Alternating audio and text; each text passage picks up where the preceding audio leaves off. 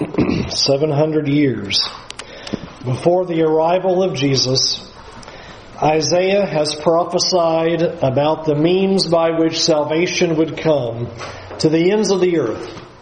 Isaiah is prophesying about how the arm of the Lord would be revealed, how there would be a people who can now have peace with God, no longer be separated because of their sins, and the way that this would happen is in the most astonishing way.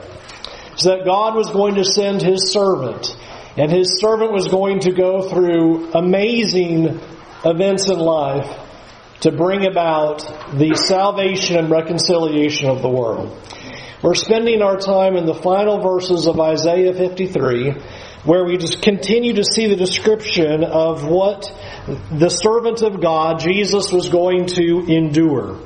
We've noticed up to this point a picture of the suffering. We saw from Isaiah 53 in verse 2 through verse 6 detailed descriptions about the suffering that Jesus would endure because of our sins and our transgressions. And Isaiah continues to give us a picture as he illustrates for us the details of what this servant will accomplish for us, how he will save us from our sins through the things which he suffered. We'll begin in verse 7 and notice the rest of the description that's given for us here concerning the work of the servant. Verse 7, he was oppressed and he was afflicted, yet he opened not his mouth.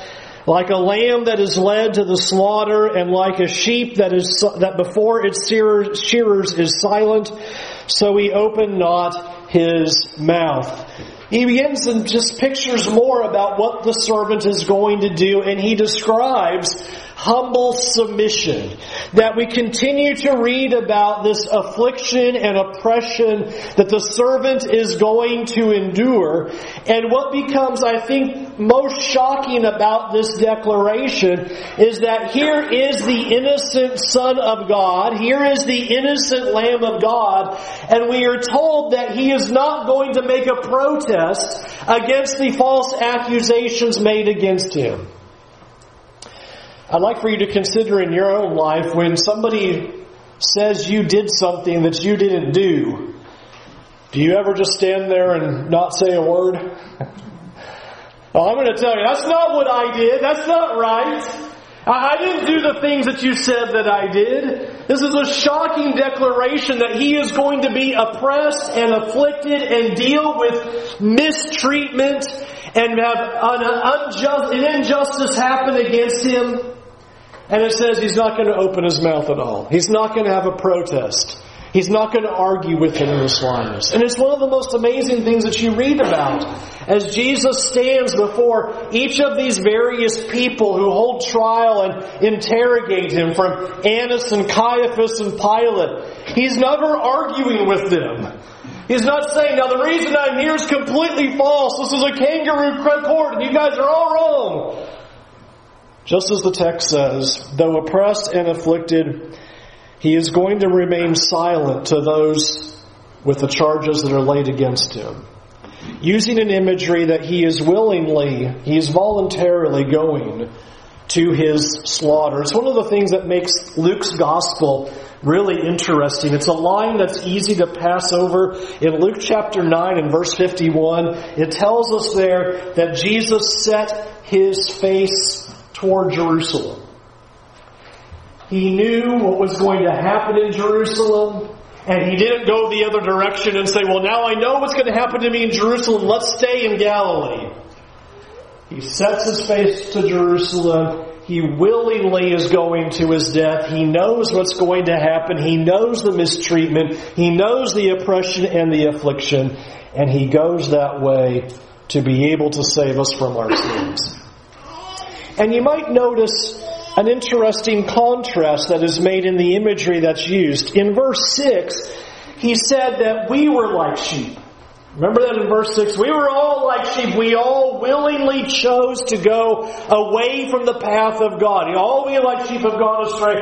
Every one of us has turned to our own paths. So here is the will of God. We acted like sheep and did not follow what God said. We went our own course. And then interesting, we get a different picture for Jesus. Verse 7 says, now He's like a lamb, but He's not like a lamb like us.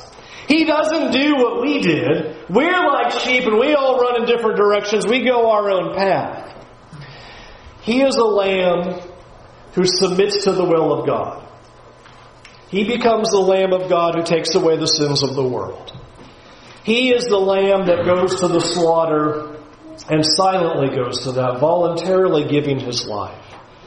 And so Isaiah pictures an interesting contrast. We, like sheep gone astray, we deserve disaster for what we've done. But rather another Lamb will come who will take away the sins of the world. He will come and do what is necessary so that we can be saved from our sins. And so Jesus allows these things to happen so that the will of God will be accomplished, so that we could be saved from our sins. It is an amazing picture of what humble submission looks like. False charges against Him, an injustice used against Him, and He silently stands there before His accusers and before those charges and has no answer because it is His desire to give His life for others. And notice how verse 8 presses that imagery. By oppression and judgment He was taken away. I think the point being, from start to finish, there was nothing right about what happens here. From start to finish, what we see is that there is no justice, and it's all going to culminate in His death.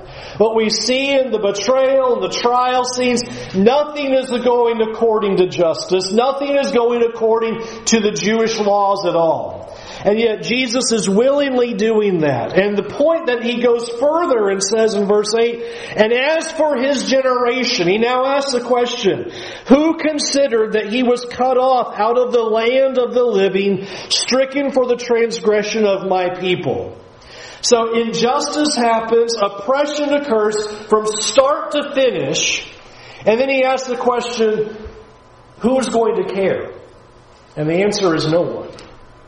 No one is going to care about the injustice that occurs. Nobody cares about the oppression that He endures. When all this is happening during the trial scene of Jesus, where is somebody to stand up and say, you know what, this isn't right.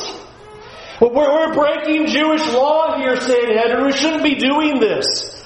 We have Him on false charges. We have false witnesses. Nobody stands up and offers a defense for Jesus. Nobody comes into the rescue and says, this isn't right. And verse 8 predicts all of that and says, as for the generation, who's going to consider that He's being cut off from the land of the living? Who's going to consider that what is leading to His death is absolutely a travesty against justice? It was wrong in every way. That He is innocent beyond all measures that were given against Him. That no one could lay a charge at Him. And Isaiah says, and guess what? Nobody cared that He was innocent. Nobody cared that none of these charges were worthy of a judgment against Him, and that all of them were false. And that is why he wants to make the point again. It is a point that Isaiah circles at again and again. Notice the reason why He is stricken, verse 8. Is it for His own doing? Is it for His own sins? Is it for His own actions? No, He is stricken for the people's rebellion. Isaiah wants to make that very clear, and he comes at that quite a few times in this prophecy. This is not Jesus suffering for His own actions. He is suffering for the world. He is suffering for the sins of the world. He's not doing this because there was something wrong with Him. He's not doing this because He had sins that were worthy of a judgment. Instead, He's doing it for the world. And Isaiah asks, and who would consider that? Is anybody going to care? And that is a worthy consideration for us today. How true that question is, does anybody care that Jesus died for the sins of many? that He gave His life because of our rebellion. And will anybody in this generation consider it? Will anybody think about what our Lord has done for us? Isaiah says in his generation, no one thought about it. And they sent Him willingly to His death. That they will all shout, crucify, crucify. That they will not look at Him and say, wait a minute, this is wrong. This is the Lamb of God. This is the Son of God. Release Him. No one will consider that. No one will do that. It is a miscarriage of justice from beginning to end, but Jesus willingly endures it because of the rebellion of His people. He will go through this because of our sins. And amazingly, He will do this knowing that no one's going to care. That people are not going to care while these events are unfolding. That the people that He came to die for will shout for Him to be killed, rather than asking for His deliverance. Verse 9 describes the result. And they made His grave with the wicked and with the rich man in his death, although he had done no violence, and there was no deceit found in his mouth. The burial is now depicted, and I want us to consider for a moment, verse 9 is another shocking prophecy. It is really outlandish in a lot of ways. During that time, the most common practice was that you would be buried in an ossuary in your family tomb.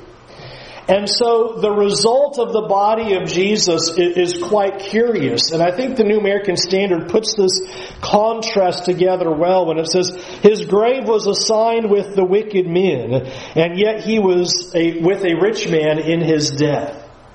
Is if you think about what is happening with Jesus in the crucifixion, what typically happened to these vile criminals after their crucifixion is that their body was just dumped.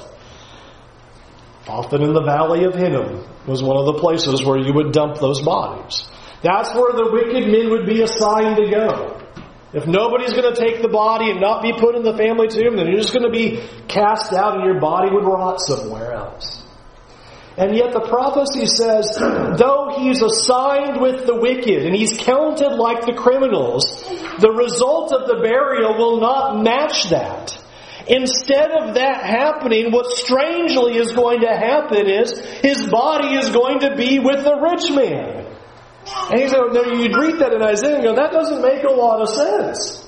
You're going to die with the wicked, so we know what would happen to the body then. But instead, you're going to be buried in a rich man's tomb, which then Matthew jumps on and says, it isn't interesting that after Jesus dies, there's this fellow that we haven't read about that just comes along, Joseph Arimathea, and says, I want the body.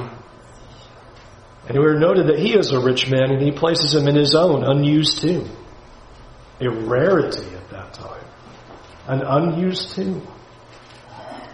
Again, typically you had one tomb and all the family members were thrown in that one tomb. And here is Isaiah prophesying hundreds of years in advance. Should have gone with the wicked the way the people treated him, but instead he ends up in the tomb of a rich man. And then Isaiah wants to do it again to make sure we haven't missed this. And it wasn't because of his own sins. In fact, to say it very shockingly, not only had he done no violence, but there was no deceit found in his mouth. Could anybody else say that? I read those words and I go, never been deceitful out of your mouth, ever. Isaiah drives at the innocence of Christ. There was no cause for this treatment. He does not deserve this. No violence done. Nothing worthy of crucifixion. And then presses the innocence even further and says, there's not even a word that he said that you could hold him guilty on. And Jesus throughout the trial says that. You heard my words. You know my teachings. Bring the witnesses if you think you have something against me. I did not teach these things in secret. I was in the temple publicly proclaiming these things. There's nothing that he's hiding. He has truth coming out of his mouth at all times. No deceit found in his mouth. And so an amazing picture here is given to us in verse 9 about the unusual circumstances of his burial. It would not be what would have been expected of a first century Jew. And yet he ends up in not a family tomb, and not thrown where the wicked-bodied criminals would have been thrown, but in the tomb of a rich man that had never been used before. And then God says, I want to make sure you really know something. Verse 10. Even though we have a miscarriage of justice, oppression, affliction, he is innocent, no violence, no deceit found in his mouth, and though he is killed for the cause, he wants us to know something. It was the will of the Lord. This was not an accident. There is nothing going on here that is outside of the sovereign plan of God. This is exactly how God intended it to happen. This was fulfilling everything that God had planned. And so verse 10, he brings it further. It was the will of the Lord to crush him. This is exactly what God had planned. This is not just simply lawless men getting a wild hair and God came along and, wow, we didn't know that was going to happen. This is exactly what was going to happen. And Isaiah is prophesying it hundreds of years in advance to make sure that all the world would know that this was not an accident, but God had chosen this path so that deliverance could be made. In fact, this is what makes it amazing. Notice in verse 10 it says, when his life or his soul makes an offering for guilt. A lot of translations will say sin offering. A guilt offering is the most literal, and I think we should stay with guilt offering for a number of reasons. Because the guilt offering has a very strong reference to the Old Testament. There was a distinction between the sin offering and the guilt offering. If you remember, the guilt offering was a powerful offering because when you committed a sin and there was a way to bring about restitution, then the offering was made and you made restitution for your sins plus 20%. And even some of your translations might even call it a restitution offering or a compensation offering. This is what the guilt offering was. Is that there were sins that you would commit and you can't make compensation. There's nothing you can do about it. There's not a compensatory damages that you could give. But there are sins that do have that. You've done it wrong and you can make restitution.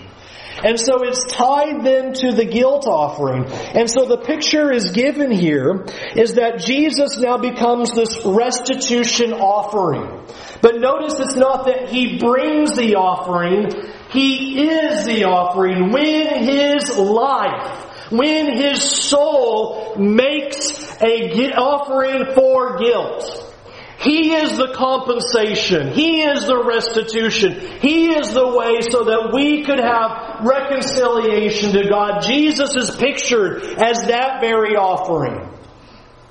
It is a unique image. And yet I think a very strong one because the Scriptures repeatedly describe Jesus that way. Even Jesus' own words. I'm only going to throw a few up here. I was tempted to give you a ton of them, and I'll just give you 4. But 2 words that appear over and over again in the New Testament. Jesus' own words. For even the Son of Man came not to be served, but to serve, and to give His life as a ransom for many. Ransom is all about a price being paid. When there is a ransom, then something got paid to set someone free. And that's what the guilt offering was, is a payment has been made. So that now we are free. Now we don't have to bear the consequences of our judgment and our sins and what we deserve. And here Jesus uses that very imagery and says, I'm the ransom. I'm the payment price. Here, 1 Timothy 2, verse 5, for there is one God and there is one mediator between God and men, the man Christ Jesus, who gave Himself as a ransom for all, which is the testimony given at the proper time. He is the price. This was the price that had to be paid so that restitution could be made for our sins, so that we could be reconciled to God. The other word that's often used in the New Testament besides ransom is the word redemption or redeeming, which again is a transaction image. Titus chapter 2 verse 14, speaking of Jesus who gave Himself for us to redeem us from all lawlessness and to purify for Himself a people for His own possession who are zealous for good works. Notice the same idea. You were purchased, you were redeemed, so that now you could be God's people again. Set free from lawlessness, purified to be His people to do good works. You were in sin and you had a problem that you couldn't solve. Jesus becomes the guilt offering. He is the restitution offering. He is the ransom price. He is the redemption that sets us free from our sins so that now we can be His people.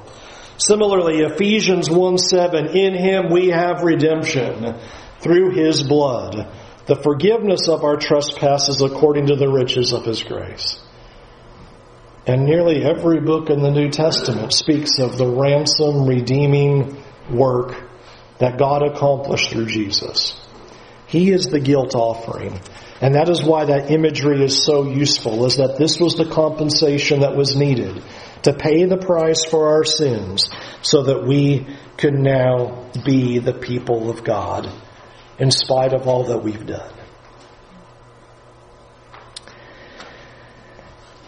And then, if verse 10 isn't shocking enough,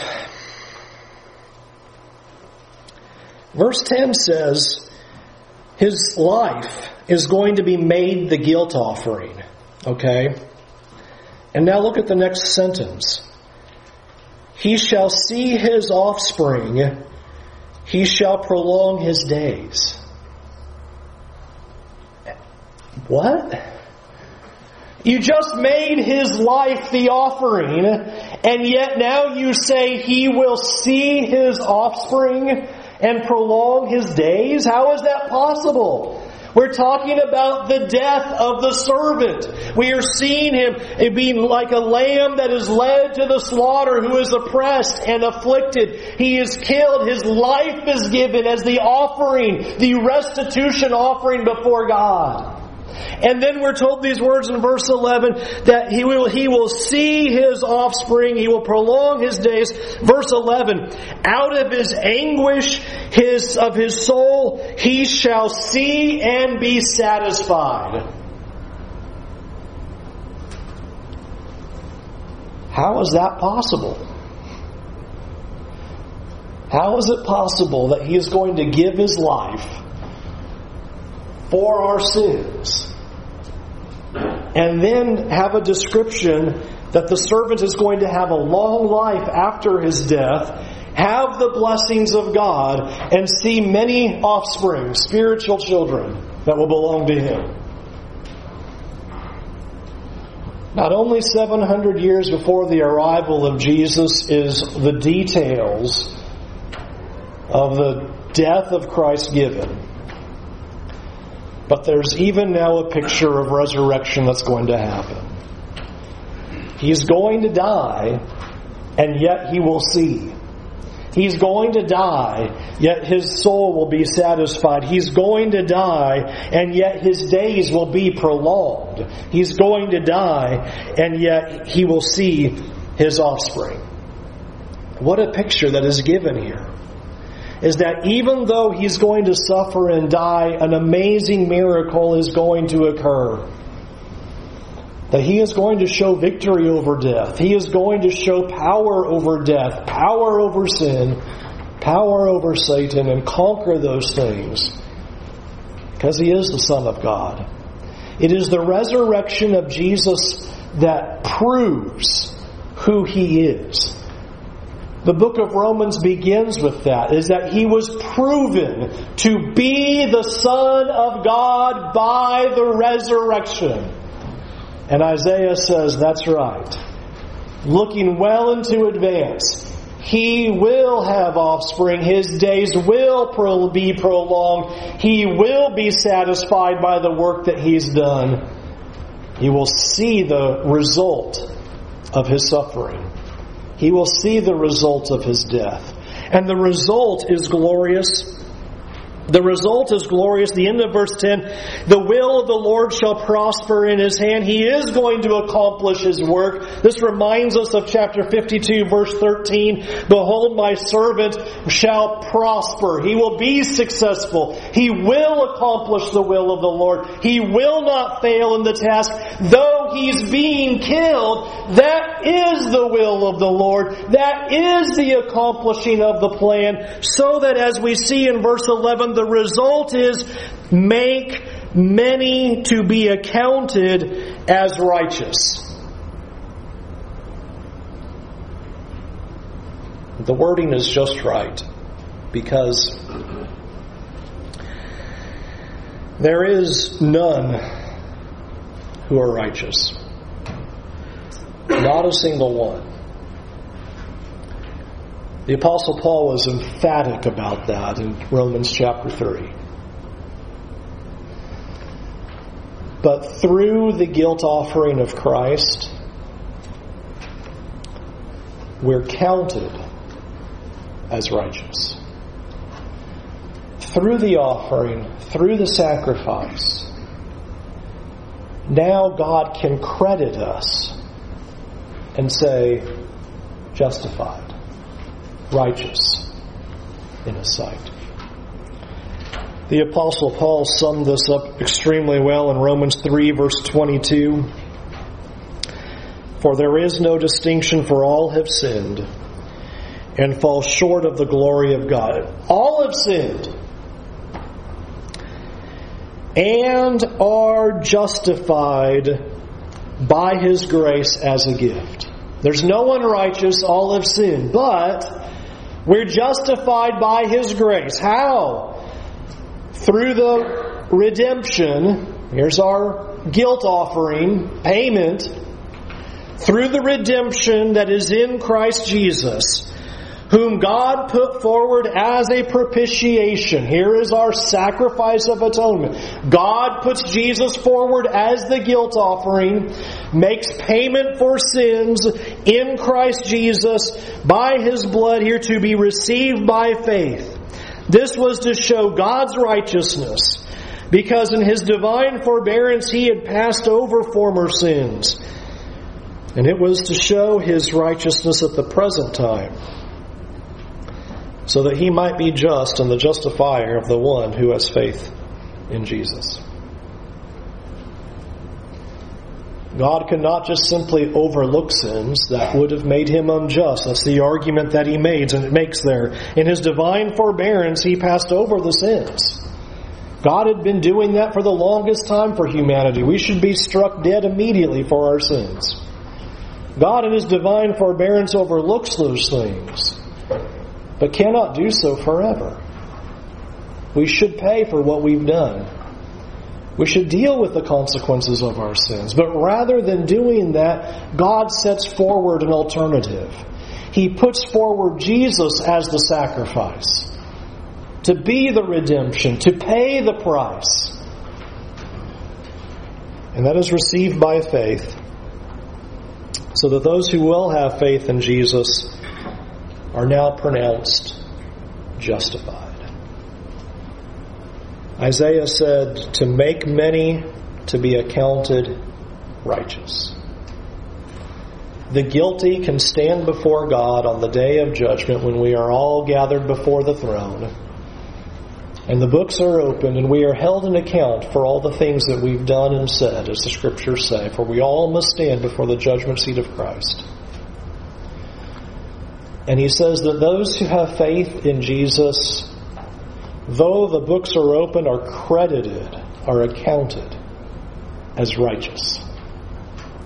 All of those sins erased out of the ledger,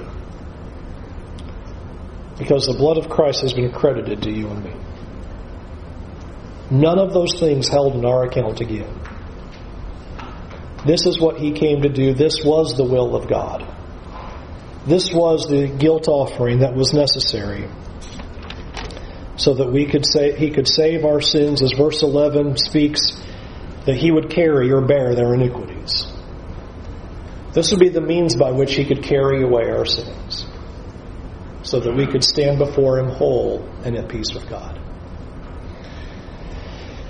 Verse 12, therefore I will divide him a portion with the many, and he shall divide the spoil with the strong, because he poured out his soul to death and was numbered with the transgressors.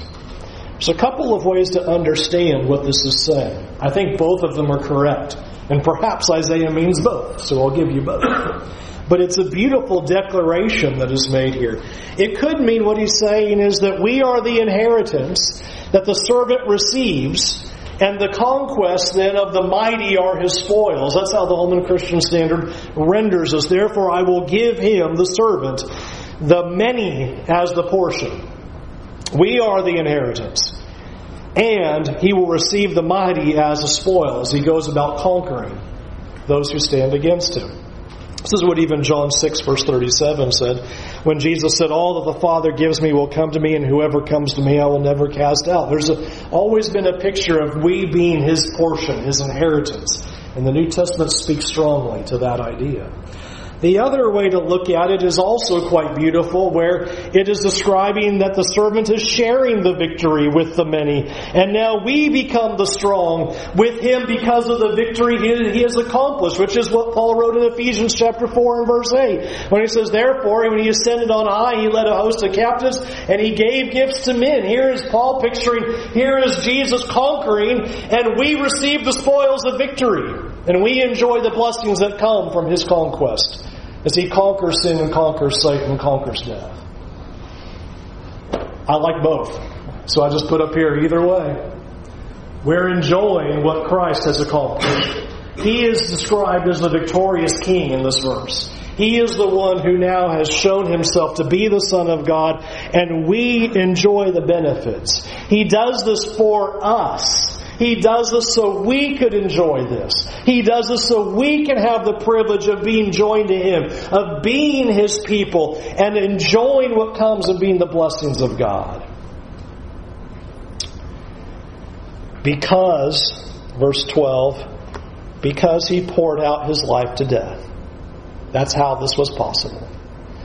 Because He gave Himself to the death, because He was numbered with the transgressors. I don't have time to go look that up, but you can go look at Luke 22. His joining in human flesh and being like us. His willingness to take on the human flesh and be numbered with transgressors like us. It's an amazing concept. And not only live a life with us, but notice how it ends. He bore the sin of many and makes intercession for the transgressors. He carries away our sins. And then another word comes in that is so critical. Intercession. We needed somebody to stand between us and God. The Scriptures over and over again are trying to teach us how sin separates us from God. It is the very first picture given to us in the Scriptures. When Adam and Eve sin, separation must happen. And they are propelled then out of the garden. And we need somebody to intervene on our behalf. Since all have sinned, since there is none righteous, we need somebody to stand on our behalf, to be an advocate, to make intercession, to help us in our condition. And that's what verse 12 says, yet He bore the sins of many, and He makes intercession for the transgressors, or even more literally, for the rebels. He intercedes even though we are rebellious, even though we have broken God's law. He has intervened, and by giving his life, he makes payment for our sins, setting us free not only from sin, but the consequences that we rightly bore on our shoulders, so that we can now be his people and be his children. I simply ask one question. What will be our response to the one who has made intercession for our sins? What will we do now that we know what our Lord has done for us? How will we live? What will we change? What will we do? Our hope is in his grace. You pull your psalm books out, and we are inviting you to make the decision to give your life to Jesus.